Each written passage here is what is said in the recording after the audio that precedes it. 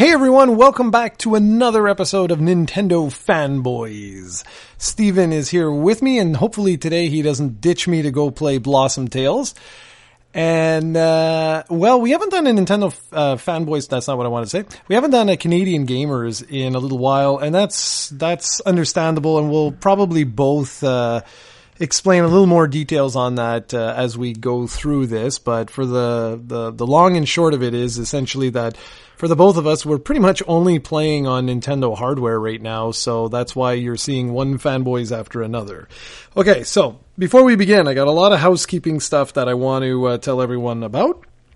So first things first, as always, or at least as often as Steven reminds me to remind you, our podcasts are always posted pretty much the minute they're recorded. So sometimes, as is the case of this podcast, you're actually going to get it a week early if you go to iTunes and other podcasting services and just find us there. So I highly recommend you do that if you'd like to listen to this podcast as fresh as humanly possible. But of course, if not, then it's posted every second Sunday here on YouTube. And so, yeah. And then, of course, the new thing that we're going to be pimping quite often in a bunch of different videos and stuff like that is our Twitch channel. So if you'd like, we would really appreciate it if you could follow us on Twitch, and that's twitch.tv/projectcoe. Really, really simple, just like at YouTube, where it's youtube.com/projectcoe. We did that to make it nice and simple. And speaking of Twitch, here's the first announcement. As of January 30th until February 13th, if you go to twitch.tv/projectcoe and follow us, and then leave a comment on a video that is posted on January 30th with your username from Twitch, you will automatically be entered into a draw for a brand new copy of Resident Evil Revelations 1 and 2 on the Nintendo Switch. A buddy of mine purchased it for me for Christmas, not knowing that Steven had already gotten it for me. And instead of returning it and causing a big powwow, I decided, why not do it, why not give it away? But the only way that you're going to win this one is if you go and follow us on Twitch, and then prove that you followed us on Twitch by leaving us a comment on YouTube with your username in that specific video. And that's it. So we're trying to just, get a bunch of different people to follow us on Twitch. And I thought, why not? I was going to do the giveaway anyway, but instead of just leaving a comment, I thought this was a good way of convincing you guys to go and follow us on Twitch. So that's the first big announcement. The second announcement I have, I'm not going to reveal it, not yet, but look out for a very special giveaway video that's going to happen around the first week. I'm planning it for the first week of February. And it's not that the video itself is going to be the giveaway. It's that in the February 2018 channel update, which if you watch the one I did in January, it seems to be resonating quite well with people. They like the idea of giving monthly updates. Well, this particular update is going to be talking all about the road to 10,000. And that's basically, we're holding almost like a series of events that are going to wrap up when we hit 10,000 subscribers on YouTube. Now, according to the growth that we've been seeing, we theoretically should be able to do that before the end of the year. But I have an announcement that I make the first week of February where I tell you exactly what will happen when we hit 10,000 subscribers. And I'm not going to reveal it early, but let's just say that it's a giveaway, but it's one of the biggest giveaways we have ever done here on the site. So yeah, you'll see. You'll definitely want to help us try and get to 10,000 subscribers. And that's it for the big news. And now, of course, as always, I throw it to Steven to ask him what he's been up to since last time he basically just came in here, said a few words, and ran away. Yeah, I'm learning all this stuff as you are, guys. So this is awesome. Really can't wait to see what the giveaway is and what the video it will be. I'm sure it will be awesome. And for the Twitch stuff, I'm really, really hyped about this because this is another way where I'll actually be able to join in from time to time and actually play some video games with you. Back in the day before I had kids and when you were on a sick leave, we used to play games every day. Basically, when I got off work, you'd harass me. You were like I am right now. You'd text me all the time and I would get on Skype and we'd play Animal Crossing and Resident Evil Revelations and stuff like that, and it was awesome. And I kind of miss those days, and I'll be able to do that with Twitch with you, and I think we'll even be able to figure out a way for me to actually talk to you while we do that. And Twitch is an awesome way for us to communicate with fans. We can even play some Mario Kart 8 stuff with them if they want to. There's tons of potential for that, so be sure to leave us a follow there. We're aiming at 50 followers for as soon as we can, and we're already at 26, I believe. Last night we were at 24, and with a bit of viral marketing, we're at 26 as of this morning, so we might have been at 30 or higher now, so that's cool. I think we can get to 50 by the end of the month if we all try and go to twitch.com/projectcoe, I believe, and click on the little heart there, and that will go a long way to help us as a channel grow, and maybe grow our network a bit more, which would be awesome. As for games I've been playing, I've been playing a lot of stuff recently, so I want to make sure I don't forget it. First off, I want to talk about Pokemon Gold and Silver, because I've been playing that a lot, and I've been doing one task for like 4 hours right now. It's kind of like what you did with your shiny Mewtwo, except that what I'm doing was supposed to be easy and supposed to not take a long time. So basically, there was not really an exploit, but the way the game was designed in Generation 2 was that shinies were determined by what are now referred to as IVs, which means individual values, but back then they were called DVs, which I do not remember what it means, but basically that number decides if you're a shiny or not. The interesting thing about that is that if you breed with shinies, you get the odds of hatching a shiny are 1 out of 64. And in Generation 3 and on, the odds don't improve at all if you're breeding with shinies. The best odds you can get with breeding is 1 out of 502, I believe.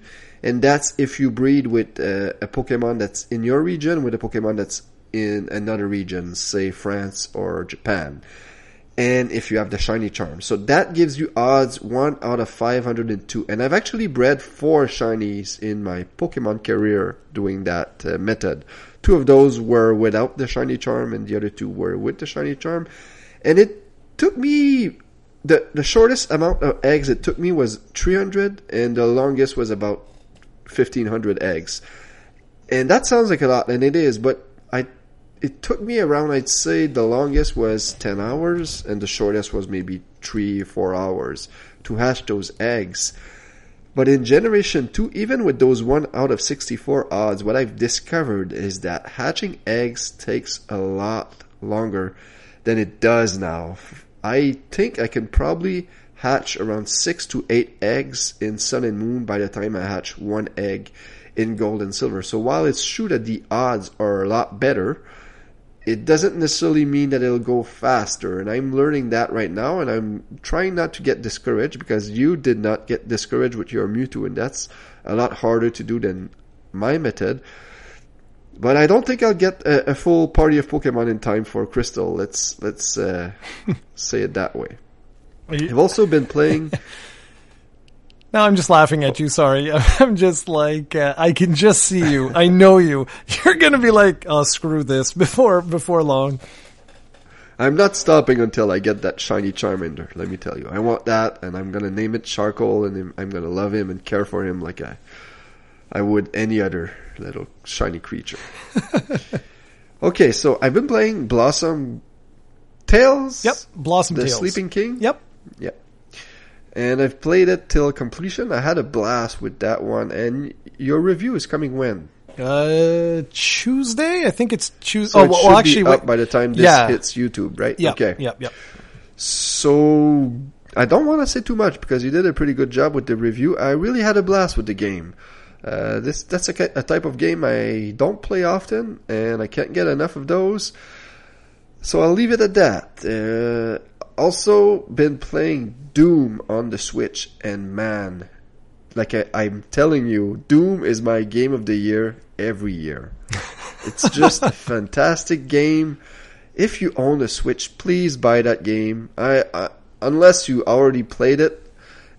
And even if you did, buy it. Like, I want Bethesda to continue supporting the Switch. Because for me, even though I have a PlayStation 4, the odds of me playing a game on that system are very, very low because I can only do that when the kids are asleep. But when I play on the Switch, I can because a game like Doom, I don't want to play when my kids are up because I don't want to see them to see that. It's pretty violent, it's pretty gory, and the music is kind of hardcore. So I don't want my kids to see that, but I can always play with headphones, or I can play in the bathroom or stuff like that, and then obviously I can play on the TV after. So really loving Doom, and that's a perfect example of how third parties should handle ports on the Switch. This is a fantastic port.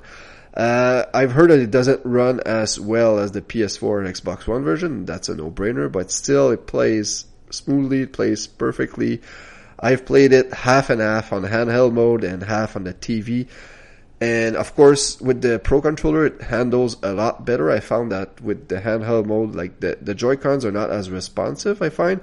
But I found out that you can go in the menus and adjust the sensitivity, and you can make it a lot better, and it's playable. So that's that.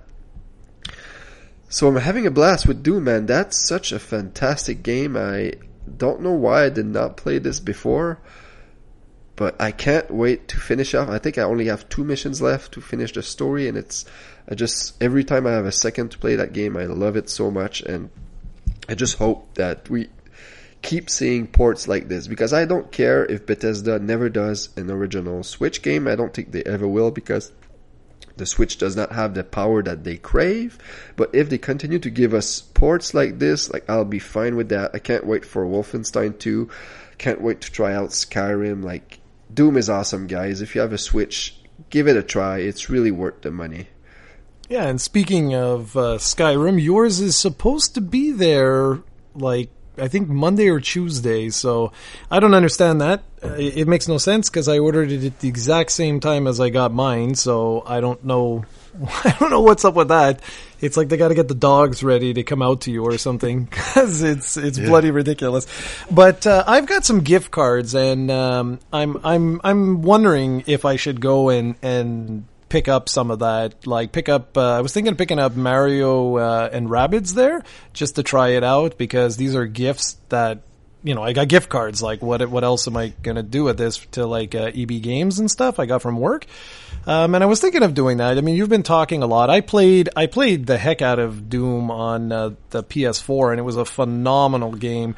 And really, right now, from what I hear, Doom is one of the most impressive ports of any game that's been released on the Switch, and apparently it runs almost exactly the same regardless if it's played in portable mode or if it's played in the dock. So that's pretty impressive. Like, that is very impressive, especially considering what I'm playing right now. Yeah, the only difference with the dock mode I've noticed is, besides the better controls, is that there are actually some minor sound issues, it seems, that pop up. It might be just me, but I've noticed that sometimes there's a weird, like, a beeping sound, or sometimes like a music will just repeat itself for a while and then it will stop. Like, there's some minor glitches with the sound. Have you tried dock mode? Have you tried updating the game? Not sure. I'm not sure if there's an update for that game. Is there? You try, man, because sometimes the games don't auto-update. This is something I've noticed with the Switch for whatever reason. I don't know if it's got to do with the fact that it just, sometimes it takes a few seconds for it to like reach the connection of the internet. But I have noticed that like I'll go. For me, I don't have that problem though. Every time I download a game, I need to go and stop all these updates for the game download, because all my games keep getting updates, it seems. Okay, well then you might be fine. But I mean, you could always force try it by pressing the plus button and just going into software update and see if it's if there is an update available. I'm not saying that there is, but you never know. So I've been thinking of that. I've been thinking of picking up that. I've been thinking of picking up Mario Rabbids and also L.A. Noire that I got you there. I'm thinking of picking up all of those. Just, again, it's not going to cost me anything because these are all gift cards that I have. I actually have to go through. Do it. Yeah, well, I'm thinking of doing it mainly for support is the number one thing. And I'm looking at the release list. I've been looking at it more and more for like the coming months. I got Lost Sphere. I'm really looking forward to that one, but I'm going to wait to play that until I finish Xenoblade. There's Pokemon Crystal that's this week that comes out, and then Dragon Quest Builders is in like 2 weeks.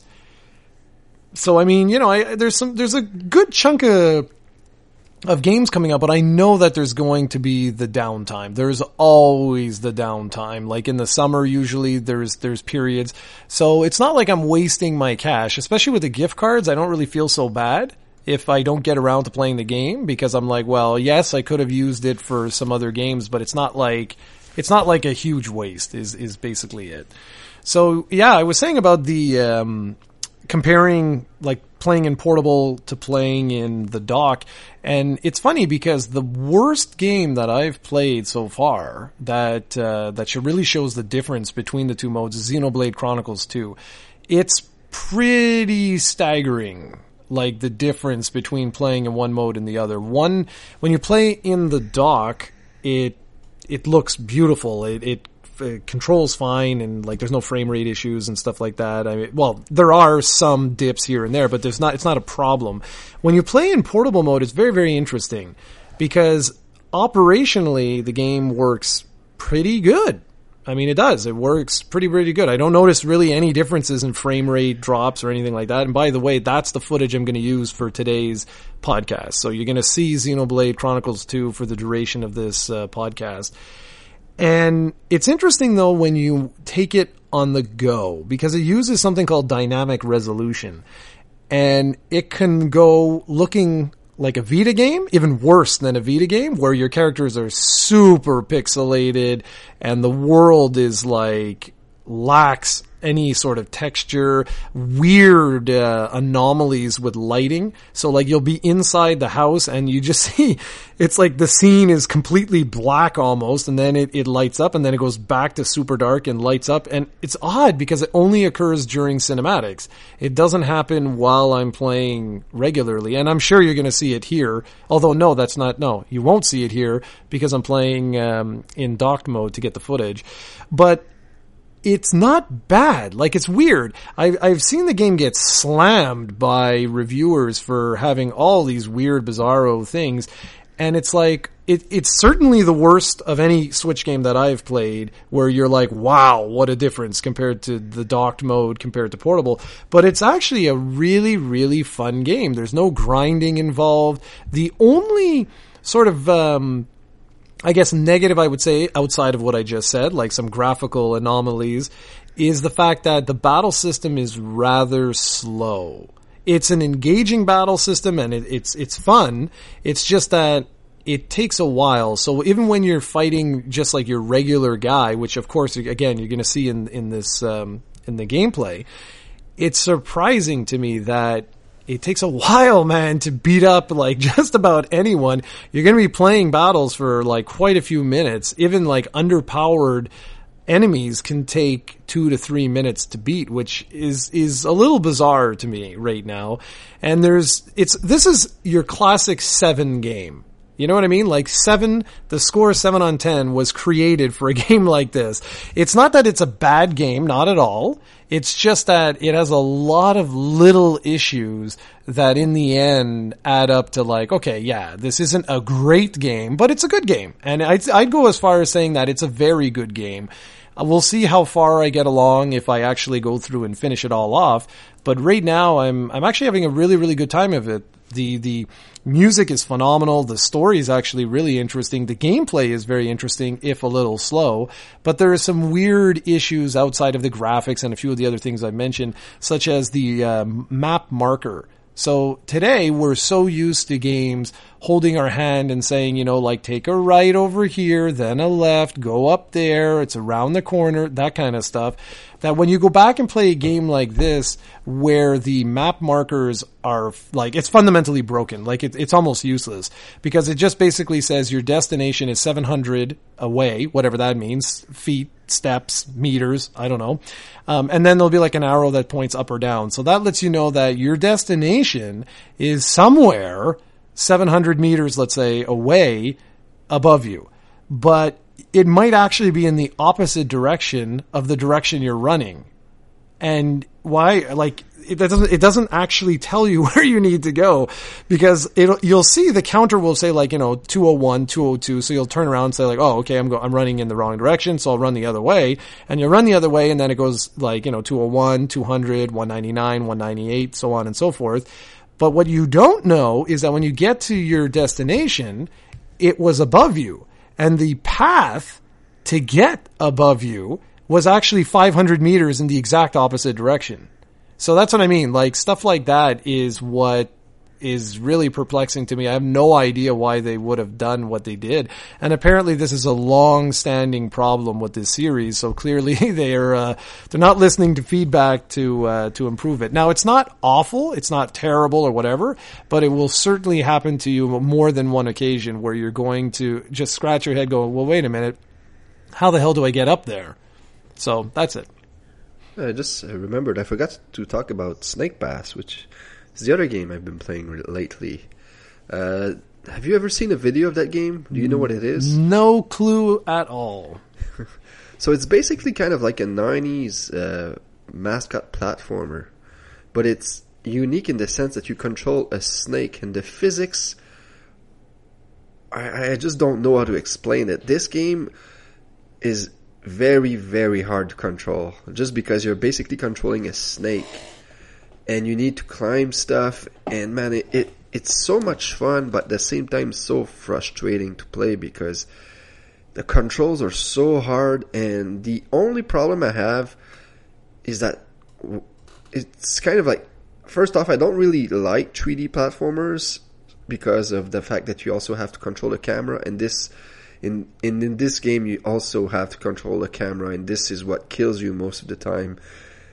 But still, with saying that, I still find myself wanting to play more, and I'm almost at the end of the game, so I'm having a blast with it. And I think it's not very pricey on the eShop. I bought it when it was at 50% off because I heard it was a great game, and it's just very fun. Just that the controls, man, I'm sure if I would go on YouTube and look at clips, there are some people who can basically control that snake like you would control Mario in a 2D platformer. Like, I'm sure there are people out there who mastered the controls, but it's just so bizarre the way it's set up.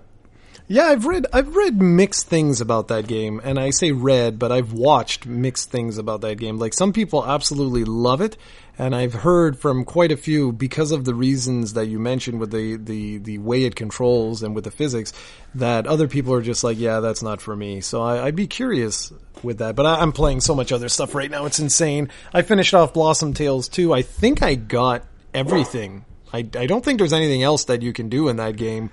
I got all the different weapons and stuff like that, and some of them, man, they took forever to find. I'm curious to see how many hours I put into that game. It feels like it's got to be around 10 to 20, so I'm kind of curious to see. And I don't know if I mentioned this in the last podcast, but I actually finished off Dragon Quest XI in the Let's Play. So that's pretty cool. So now I jump on the post-game content, and we're going to be one of, I don't want to say the only, but one of the only people on YouTube to actually highlight with an English channel the post-game content of Dragon Quest XI, because as is very common with imports, most people don't realize that the game is actually broken up into 3 different acts. So Act 1 and 2 take place before the credits, and then Act 3 takes place after the credits. But if you don't realize that, you just stop your Let's Play and you're like, well, that was a fun game. I enjoyed it, blah, blah, blah, blah. But you don't realize that you're actually missing like 1/3 of the story because you didn't continue it after the credits. And unlike any of the other Dragon Quest games, this one really hardcore, the story continues after the credits. Like, I mean, quite literally, if you start your game from your last save after beating the final boss, there's literally a cinematic telling you, like, okay, the game ends where they're like in the sky, let's just say, okay? Like the cinematic, the video ends like something like that. And this one begins, like the cinematic begins with them basically landing from the sky and continuing on. So it's interesting, and I'm going to be very, very curious to see how many people do the exact same thing in the North American release whenever it eventually comes out, because it's the first Dragon Quest game that I can think of where the post-game really isn't post-game. It's actually like a legit, the story isn't done yet. So it's going to be very, very interesting to see what happens with that. Cool. All right. Can't wait to play it. I hope you do, man. I really do hope you do. Because, man, it's awesome. And if you don't buy it, that's one I will definitely buy for you. And I hope they announce the Switch and the 3DS versions, because I'll be very sad if the 3DS one doesn't come, because I want to play the North American 3DS one in 2D. That would be really cool to do, but... Okay, boom. So I spoke a little bit about Xenoblade Chronicles 2, so I don't need to really dig any deeper into that. So the topic of the show today is really, there's one main topic, and then I have a few other things that I'd like to just quickly touch base on, and then I'll throw it to Stephen for a blast from the past, and I don't know if he prepared anything, so that'll be fun. Yeah, no, I thought we were doing a Gamers Day, so I'll think of something. No more gamers. Gamers are losers. We're about to hit a milestone with that podcast. Eventually, we're almost at the 100th episode. I know. It's glorious. But at this rate, it'll be a few years. Yeah, probably. Well, whatever. It doesn't matter. We'll see. So, okay. So after, what did we have? We had a week, 2 weeks, 3 weeks, 9 months ago, we had a Nintendo Direct where, we wanted to thank everybody for not listening to our podcast. That was very, very good. We appreciated that.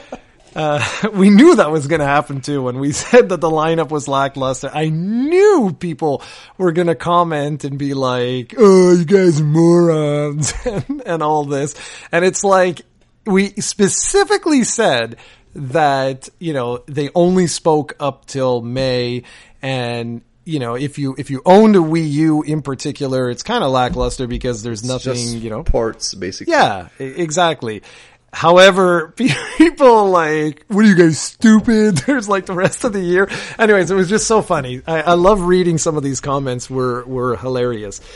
So after that, Nintendo tweeted out, it was like maybe a week after or something like that, saying that they were going to have a video up. It wasn't a direct or anything like that. And they were going to introduce a new way of interacting with the Switch, and it's going to be aimed at children. Now, I don't have the exact tweet in front of me because I moved my phone too far away from me, but it specifically said that it's aimed towards children or kids at heart, something like that. And I gotta say that my faith in humanity is just about gone. Because when I saw some of the comments that people were saying after what was revealed, I was like, what the hell did people expect? Like, some people were like, oh, I was like counting on first gameplay footage of Metroid Prime 4. And others are like, they were hinting at F-Zero or the new Pokemon. And I love it. I was laughing so hard reading some of these comments. I swear, Nintendo could come out and be like, hey guys, we're going to have a direct on Fire Emblem. And people would be like, oh, they didn't show the new Zelda. It's like they specifically said that this was going to be something aimed towards children and that it was going to be something like a new way of interacting, something to that effect. But I remember that they specifically said that it was aimed towards kids or kids at heart. And so what they announced was something that they're referring to as Nintendo Labo. And that's like short for laboratory or laboratory. And it's a really, really interesting concept. In a nutshell, it's basically cardboard prints that you pop out and almost like origami, and you piece together these little instruments and or objects. So you could have like a fishing rod, a robot, a little RC car, a piano, things like that. And then it interacts with your Switch in unique ways. So for example, with the piano, you'll take just not the dock, but just the portable itself, the tablet, and slide that into the cardboard, and then take one of the Joy-Cons and put that in the side. And it's essentially one of the Joy-Cons is reading, using the IR sensor to see which keys you press, and then you're interacting with software that's on the little screen. And they get more and more robust as you go. And I was immediately like taken back when I saw this, and I was like, this is such a Nintendo thing to do. Like, this screams Nintendo. Because for those that don't know, Nintendo was originally not just a card company, like a playing card company, but they also made a lot of different toys back in the 60s, 70s, and 80s, early 80s, before they went, head first into electronics. So I find this super, super cool. This is like a combination of the old Nintendo meets the Switch, the new Nintendo. And I don't want to say all my impressions and everything right away. I want to let Steven have a chance because I literally haven't shut up in 30 minutes. So what did you think of all of this? I just want to mention first off that I heard yesterday that the reason they called it Nintendo Labo was because lab in Japan is pronounced Labo, and that way it's easier for them to call it Labo everywhere. That's what I heard. But cool. That's not really important, but I watched the video. I knew that it was for kids and kids at heart, so I had no problem with the announcement. I thought that, man, if my oldest would be just a bit older, I could get one of those Labo kits and we could build it together, because right now he's at that age where I don't necessarily trust him with my Switch, so he could easily break it. But eventually we can build some of that and have a blast. It reminds me of Lego sets when I was a kid. So it's some of this stuff they said takes about 2 hours to build. So I thought this is awesome. It has a lot of potential. I think their stock rose a lot after the announcement. So I think they're going to make a lot of money with this. My only fear with this is that I do not want Nintendo Labo to become central in Nintendo's conferences. Like, I don't want the next Direct to have a huge portion dedicated to Nintendo Labo. In an ideal world, it would have none, but this is a Nintendo, so we'll probably talk about Labo for a few minutes, but that's alright. I want them to remember that the public that watches Direct or watches their E3 conferences is not the public that you're aiming to sell these for. And I think they know that. That's why they tweeted that it was for kids and kids at heart. And I was a bit surprised by the reaction of some people. I did not see those reactions, but I'm not so sure what they were expecting. But the overall product sounds like something that's a lot of fun for families out there. Yeah, I'm actually going to pick these up and do a video series, probably just 2 separate videos on the 2 different kits. There's a customization kit as well that they released, but I was like, nah, well, whatever. I don't really care about that. I'm more curious to see. I actually have a couple of questions with this thing because of who it's aimed towards. And I know, of course, I'm not the only one that has thought of this, I'm sure, but I don't really have too much of a problem with the price. They're going for $69.99 for a variety pack. That's one of the ones that comes with a piano and the RC cars and so on and so forth. And then there's one for $79.99, which is that Robo kit. So like making yourself like a little robot. Well, it's like a gear, so you actually have like a backpack and all kinds of stuff. The thing that I have, I don't even want to say concern, but the thing I'm curious about is the durability of this. That's the only sort of hiccup I can see in this particular plan, is that. Because it depends on what kind of age groups that Nintendo is directly aiming this at. Would they say kids? But I mean, you're still a child, so I don't know. Like, it's going to be interesting to see who exactly or what age frame they're actually looking at, because I think they said the 6 to 12 specifically. Okay. I think that's the age group they're focusing on, and it makes sense. As for the price, before I just want to interrupt you. Yeah, go. I've been shopping for a few years now for kids' toys for my own sons, and it seems just a bit pricey. Like, I'd say it's about $15 overpriced just because of the Nintendo name, but it's not bad. I think for the quality, if you think of like a lot of the toys that I buy my son, some of them he'll play with them once or twice and never use them again. So just some of these, like just the fact that they will take you 2 hours to build with your kids, you're already getting some of that money right there with the experience. So I think, like some, I've made the example of Lego sets, which you are about the same price, some of them more expensive, which you build once and then sometimes never use them again. So I think the price is just a bit too much, but that's kind of like the Nintendo tax. So I don't have a problem with the price, but the durability is a good question that I'm sure this is Nintendo. They've done products here and there, and most of their products have a good reputation for being hard to break and stuff. So I'm sure they've thought of this. No, I didn't realize what that was. Yeah, I thought I was going to continue, and then I decided to stop. Just throw you a curveball. Well, it worked. That was very successful. I was like, is he done? What's happening here? Yeah, no, for the price, the reason why I say that I don't really find it that bad is because, well, twofold, okay? For starters, like Lego is a fairly fair comparison. It's not a fully fair comparison, but it's good enough. And I say it's not fully because with Lego, what's nice with Lego is that you can buy multiple kits, which are all around the same price, depending, of course, what it is. You could also buy a like $7,000 Millennium Falcon if you want. But the thing with Lego is that if you get bored with it, you can dismantle your second play kit, combine the play kits, and create something brand new. That's the only, I guess, difference with this. However, why I can justify the price, and what people seem to be forgetting here, is that it also includes software, and software is always expensive.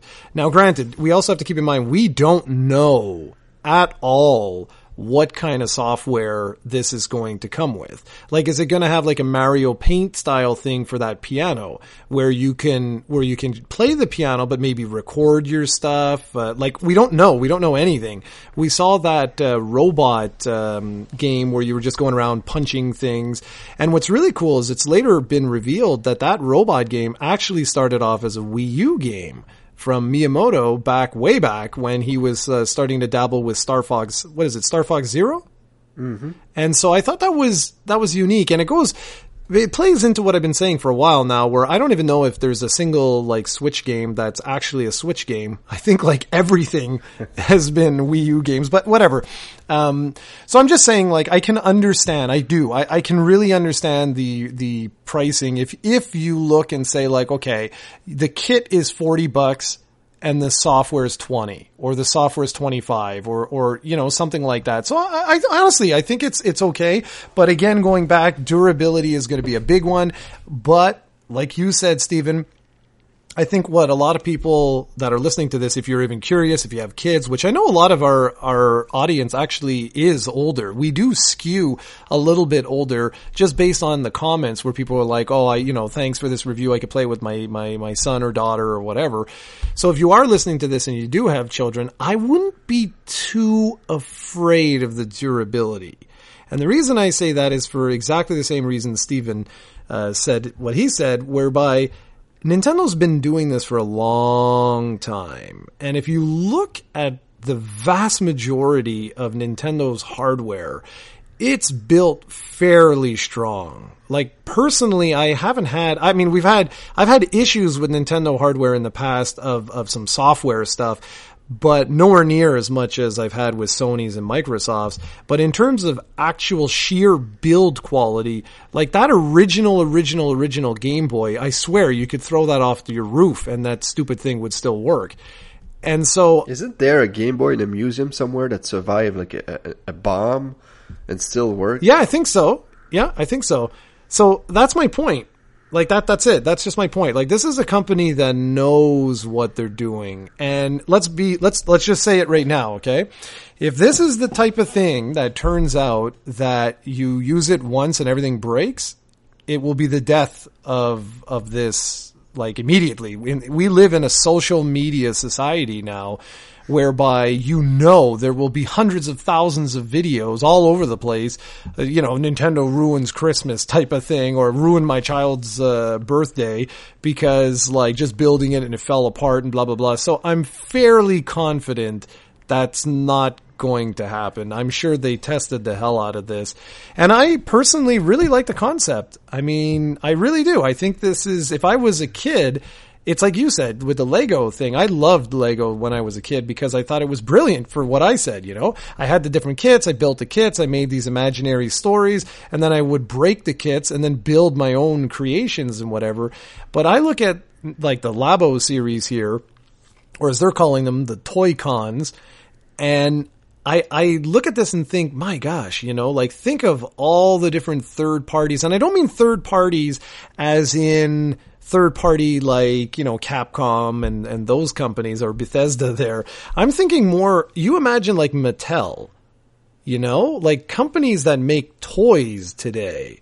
They could pump out things like this. Like you could have like a Masters of the Universe, a He-Man type of set. Of course, they would never do this. Not today, but I'm just saying they could have like toys that kids or shows that kids are into today, create these little creations, make just little software, and voila, $70 later. Though, if this turns out to be really successful, do you think Nintendo will allow third parties in?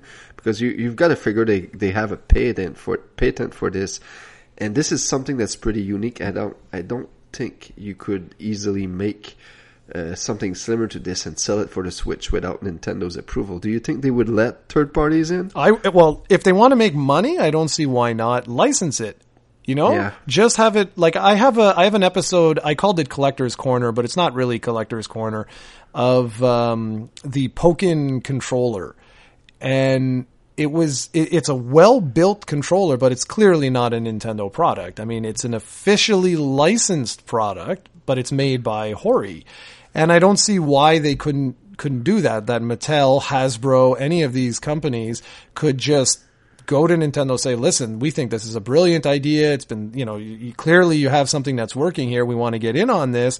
Would you license us, would you just give us a license to make some of these particular things? And I would hope so. I really would hope so, because there's a lot of potential here for some very, very, very creative things. And I think it would be a real shame if Nintendo just releases these 2 packs and calls it a day, or they just make it the Nintendo only sort of thing. And I really see this as having a lot of different potential for children, and why not? But of course it's got to prove itself first, naturally.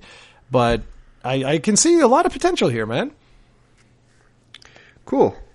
So yeah, I might pick the one with the RC cars, because my son really like RC cars, so maybe I'll pick that one up. But we'll see, because he's still a bit young at 3 for stuff like this. Yeah, that's the thing, exactly. Like, I like the fact, and thank you for that. I did not know about the 6 to 12 type thing, or 8 to 12, or whatever it was he said. Because that does make sense. But I like it. I mean, I like the whole concept that I imagine, you clear your kitchen table, you've got these cutouts, you've got your children around, and everybody, you give them some of the simpler pieces, and you're showing them how to put it all together. I love that whole concept of bringing people together and then fusing that with the technology that you have available. I honestly, I thought this was a very, very awesome idea. And I know people are bitching about pricing and everything, but truly I think Nintendo really hit it out of the park with this, at least from a concept standpoint. Whether or not it actually takes off, we'll see. But conceptually, I'm on board with this. If I had children, I would be all over this. And I think it will be fun to just do a couple, we'll see, I don't know how many videos, but I'll do a couple of videos on this. And maybe, you know what, maybe I'll just take my camera, I'll clear my kitchen table, and I'll see, can I even build it in 2 hours? Or is it like I'm so stupid that it takes me like 6 hours and I don't know what the hell I'm doing? It might be a really hilarious video. Yeah, can't wait to see that. Okay, so where are we? We're at 45 minutes. Okay, so mention that. The only other thing, the last little thing that I just wanted to talk about ever so briefly was the Detective Pikachu amiibo. I got a tweet, what was it, yesterday? Yep. And I tweeted out to Steven and just basically said, hey man, you can go and pre-order your Detective Pikachu right away at 6 p.m. because I know you're looking forward to the game or whatever. Or I kind of wish you didn't, because you cost me a lot of money. Yes, that's what I would like you to talk about. Yeah, because I for those who don't know, Detective Pikachu is an episodic game that was released in Japan a long time ago, and only episode 1 was released. And it seems like they're going to release the full game now worldwide. And I never thought we'd see it. And did you see the trailer? I did. It's so freaky, but it looks awesome. It looks like it'll be a fantastic game. I don't know why. Maybe it's just because I'm a Pokemon fanboy and I think everything they do is fantastic. But it's right up my alley. And the fact that there's a movie coming out eventually voiced by Ryan Reynolds, like, it's just this is just nuts. And I can't wait to play that. So I wanted the amiibo, and you told me, I don't know how you found out, that at 6 p.m. Best Buy was going to have the amiibos in stock. And sure enough, at 6 p.m. I refreshed, and they had the amiibos up for pre-order. The problem is it's $40 for one single amiibo. So I was like, screw this. And I was like, screw this for 5 seconds until I said, okay, come on. It's a Detective Pikachu amiibo. You're going to love it. So I bought the 40. I spent it's not spent yet. I can still cancel it. But I spent the $40 for that damn amiibo. And I hope I'm gonna love it, but still, it looks cool. It's a lot bigger than regular amiibos from what I heard. I don't know what it'll actually do in the game. I don't really care. It sounds cool. And if you would not have told me about it, I would be $40 richer right now.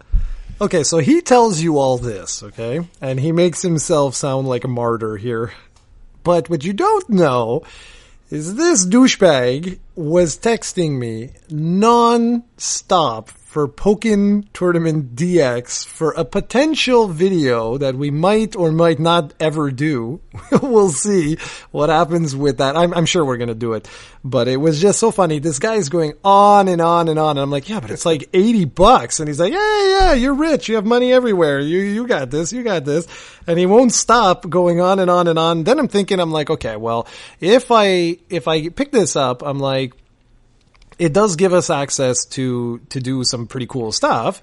It'll be actually really funny because you'll be able to hear both of us talking through Skype through the Elgato software.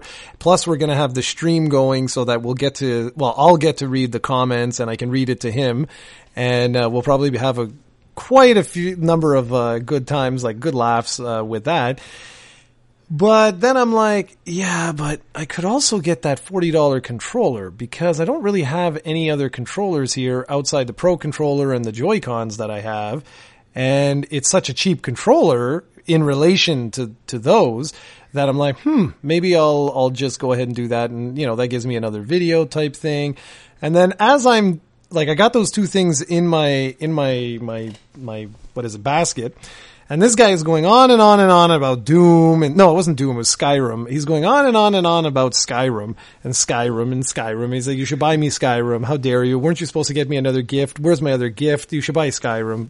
In fact, you should get me Skyrim. Where's my Skyrim? And if you don't know Steven, that's pretty much his daily life with Tex is pretty much this. That and calling for entertainment all the time, or calling me a monster. It's one of those tweets. So anyways, so I look in and they actually have Skyrim in stock. Now, if you don't know, Skyrim for Amazon.ca, for whatever reason, which is Amazon Canada, it hasn't been in stock very much. Like it seems to come in stock. I don't think they're making many of them, or I don't know what it is for Canada, but they come in stock and then they go away, and then they come in stock and then they go away. And I wanted to pick him up one for Christmas, so I decided, oh, what the hell, and I bit the bullet and I bought myself Pokken Tournament, or DX, plus the controller, plus Skyrim for myself and Skyrim for him. So I don't want to hear you complain about $40 for a damn Detective Pikachu, you cheap ass. Yeah, that's the thing. My life goal is to make you buy me as much stuff as possible. That's perfect. And I'm getting pretty good at it. Like, I like to feel special, and I want you to buy me stuff. I'm like a girl on a date. You need to buy me flowers more often, damn you. You should treat me better. Yes. Pretty much, he's going to end up having a Switch and a Switch collection that's pretty much like bought by yours truly. Like, it's ridiculous. But whatever. I deserve all of those gifts, damn it. Of course, naturally. I'm making you become a billionaire on YouTube. All of these great videos and video series you have, all my ideas. Oh, I'll give you this, and it's funny, okay? So, I don't know, we're gonna have to wrap this up soon. It's already been 50 minutes, and you gotta do your blast from the past. But, I don't know if anyone knows this. Recently, YouTube, they changed their policies and stuff like that, and they're making it a little bit harder to monetize videos now. You have to have like 4,000 hours of videos watched. You have to have 1,000 subscribers, and so on and so forth. It doesn't affect us whatsoever because we've been here forever, and we have way more than that. But something funny that's popped up, it's just because you reminded me with the whole money thing. It's a lot of people have been complaining, and I've been really confused. I can understand complaining about stifling potentially creativity and stuff like that. Although, here's the deal. As a channel that, you know, had 1,000 subscribers, 4 years ago? You know, something like that. Like, we just passed 1,000 subscribers. Well, I mean, it's been a while now, but whatever. Like, hitting 1,000 subscribers was a really big deal to us. It really was. It was a huge, huge deal to us. And when they finally opened up monetizing for, you know, for the masses, because back in the day, you basically had to have a human being check over your channel and your videos. And if they decided like, yeah, okay, you know, we want to partner up with you because you have a good, strong fan base. Yeah, you're releasing quality content. Okay, sure. We're going to partner up with you. And they eventually changed that to much more loose, guidelines. I don't even remember what it was now, but it was basically like you could pretty much anyone could join the partnership program and monetize their videos. But what they would do is they would hold the money that they would pay out to you until you hit $100. So essentially what it is it would just go into like a bank and it would just keep piling up over and over and over again. Why I mention any of this is because I just found it kind of bizarre. I have seen a lot of videos from small channels where people are like, you know, you're ruining my livelihood and all of this. And I'm really perplexed with those types of videos because as a channel, I'm not shy. I'm gonna actually let you guys know this, okay? As a channel that has currently 8,200 and something subscribers. Over the last 12 months, so all of 2017, we made 800 and something US dollars. Okay? So that equates to probably like 1,000 Canadian dollars. Something like that, give or take. Now, that's great. I'm not complaining. I'm not, you know, like I find that phenomenal because even if the money wasn't there, I'd still be doing this because I like doing this. I have no one else around me that I get to talk to talk about games except for Steven. And he's too busy bitching at me to buy him stuff to even listen to me half the times. But damn right. But I find it just odd because like if you have 1,000 subs, if that's truly like where you are, I'm sorry, but there's no way you can be making money. Like when we were at 1,000 subs, we used to have to wait like 9 months before we would get a check of $100. So I really don't get it. And even more, I think it was even more than that. I think it was like over a year before we saw any money at all. So I'm just perplexed why people are complaining about the finances. The other arguments are all valid. I'll give you all the other arguments. But when it comes to sheer money, I'm very, very confused. Like I said, we have 8,000, like 200 and something subscribers, and in an entire year, we made $800. So I don't see how that affects anyone's livelihood. So what you're saying is that YouTube is not becoming your full-time job anytime soon. I don't think YouTube would ever become my full-time job. No, seriously though. This is the thing. It's funny because like I was talking with Serena about this and I was like, if Steven and I, let's say, we get the house, so I get my house here, I get my game room, get it all set up so I can actually do the stuff, like the videos that I really, really want to do. And we start a Patreon and, we get a decent amount, say like, I don't know, $200 a month or something like that. And even if we grew to 500,000 subscribers, something crazy, or 1 million subscribers, I love what I do. Like my career, I have a fun career. I love what I do. This is fun too. I really enjoy this. But what would happen at that particular point in time is if I could pay your mortgage, my mortgage, stuff like that through ad revenue, not through Patreon, because that's BS. That's not right. Charging our fan base to pay our mortgage is ridiculous. But ad revenue that YouTube and those companies are making, money off of the stuff that we're making, wouldn't that be like a dream job? Yeah, for me, just the freedom and the equipment to do videos is all I want. Like, I don't care about the money because I have a job that supports me and my family and pays the bills. The reason I want us to do Patreon eventually is if you'd like more help and more videos from me. Like, I have a good job that pays the bills, but I don't necessarily have that much extra money lying around to justify, instead of feeding my kids, buying myself a laptop and equipment to be able to record stuff. So that's the goal for me. All I want is video games is a passion of mine, but I love talking about video games as much as I love playing them. And talking to you is awesome. That's what I want to do. I want to do more videos. This is a passion, it's a hobby that I'd like to continue, but right now I don't necessarily have all the tools to do so. So that's my, I don't see us, I think we'll reach 10,000 subs this year. That will be awesome, but I think there eventually will be a cap for us. I don't think we're gonna grow forever. I think eventually we'll hit a cap, and that's fine. As long as we can continue just doing this, I'll be fine. Yeah, and that's just it. Like, I hope nobody misconstrues what I'm getting at here. What I was saying with the whole mortgage thing is I'm saying that would be as high as we could go for me.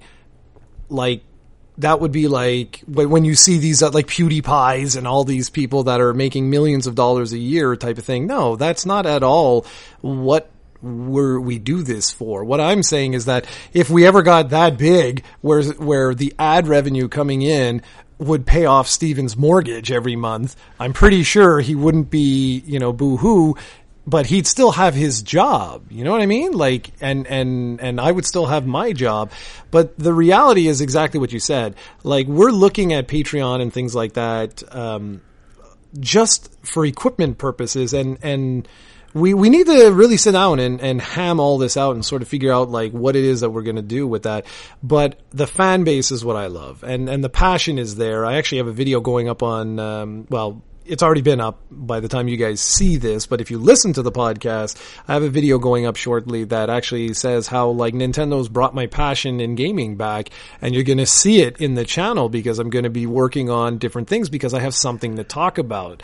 And that's just it. Like, I just hope that we keep the passion, and I don't see us ever losing that given the way that we're not doing this for money, and it's clear.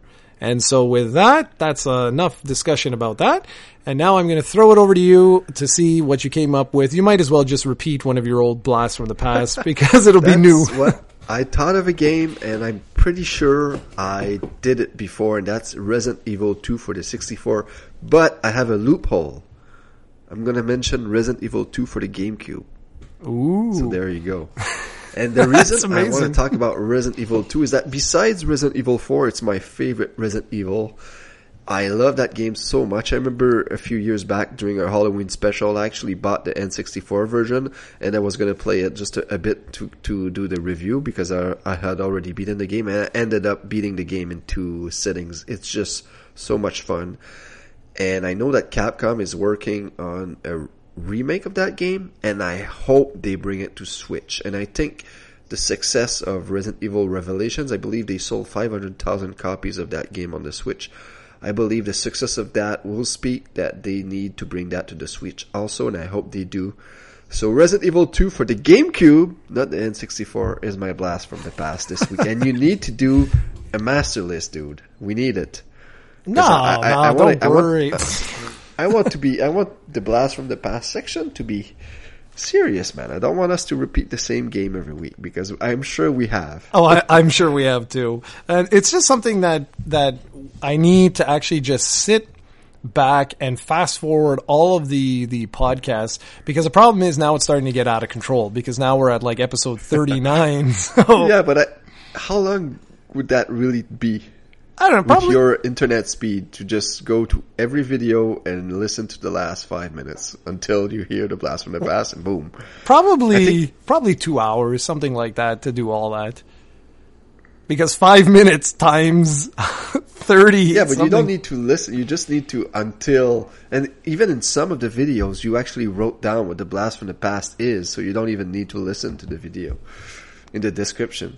And I love, you see, ladies and gentlemen, did you just witness what you just heard was a classic Steven maneuver. He gets this idea and passes it to me.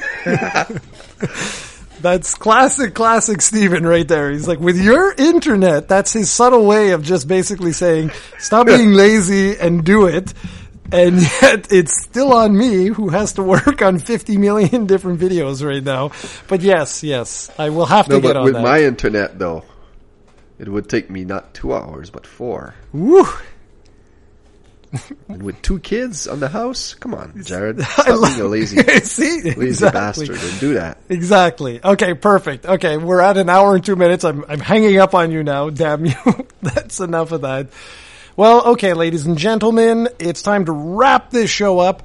So, as always, thanks for checking us out. Like I said at the beginning of the podcast, don't forget that we post these podcasts the day that they're recorded, unless I'm lazy, and then it's a little bit later on. But we try to get them up on podcasting services ASAP. So if you subscribe to any of those, you can be sure to listen to these usually about a week in advance. So that's just head on over to iTunes or any of the podcasting services and put Canadian Gamers or Nintendo Fanboys, and you can check us out. And then, of course, now we have our new Twitch channel that we're going to be pushing for the foreseeable future, probably forever, which is twitch.tv/ProjectCOE. And with that, I will say thanks for watching, guys, girls, and everything in between, and we'll catch you next time. Take care.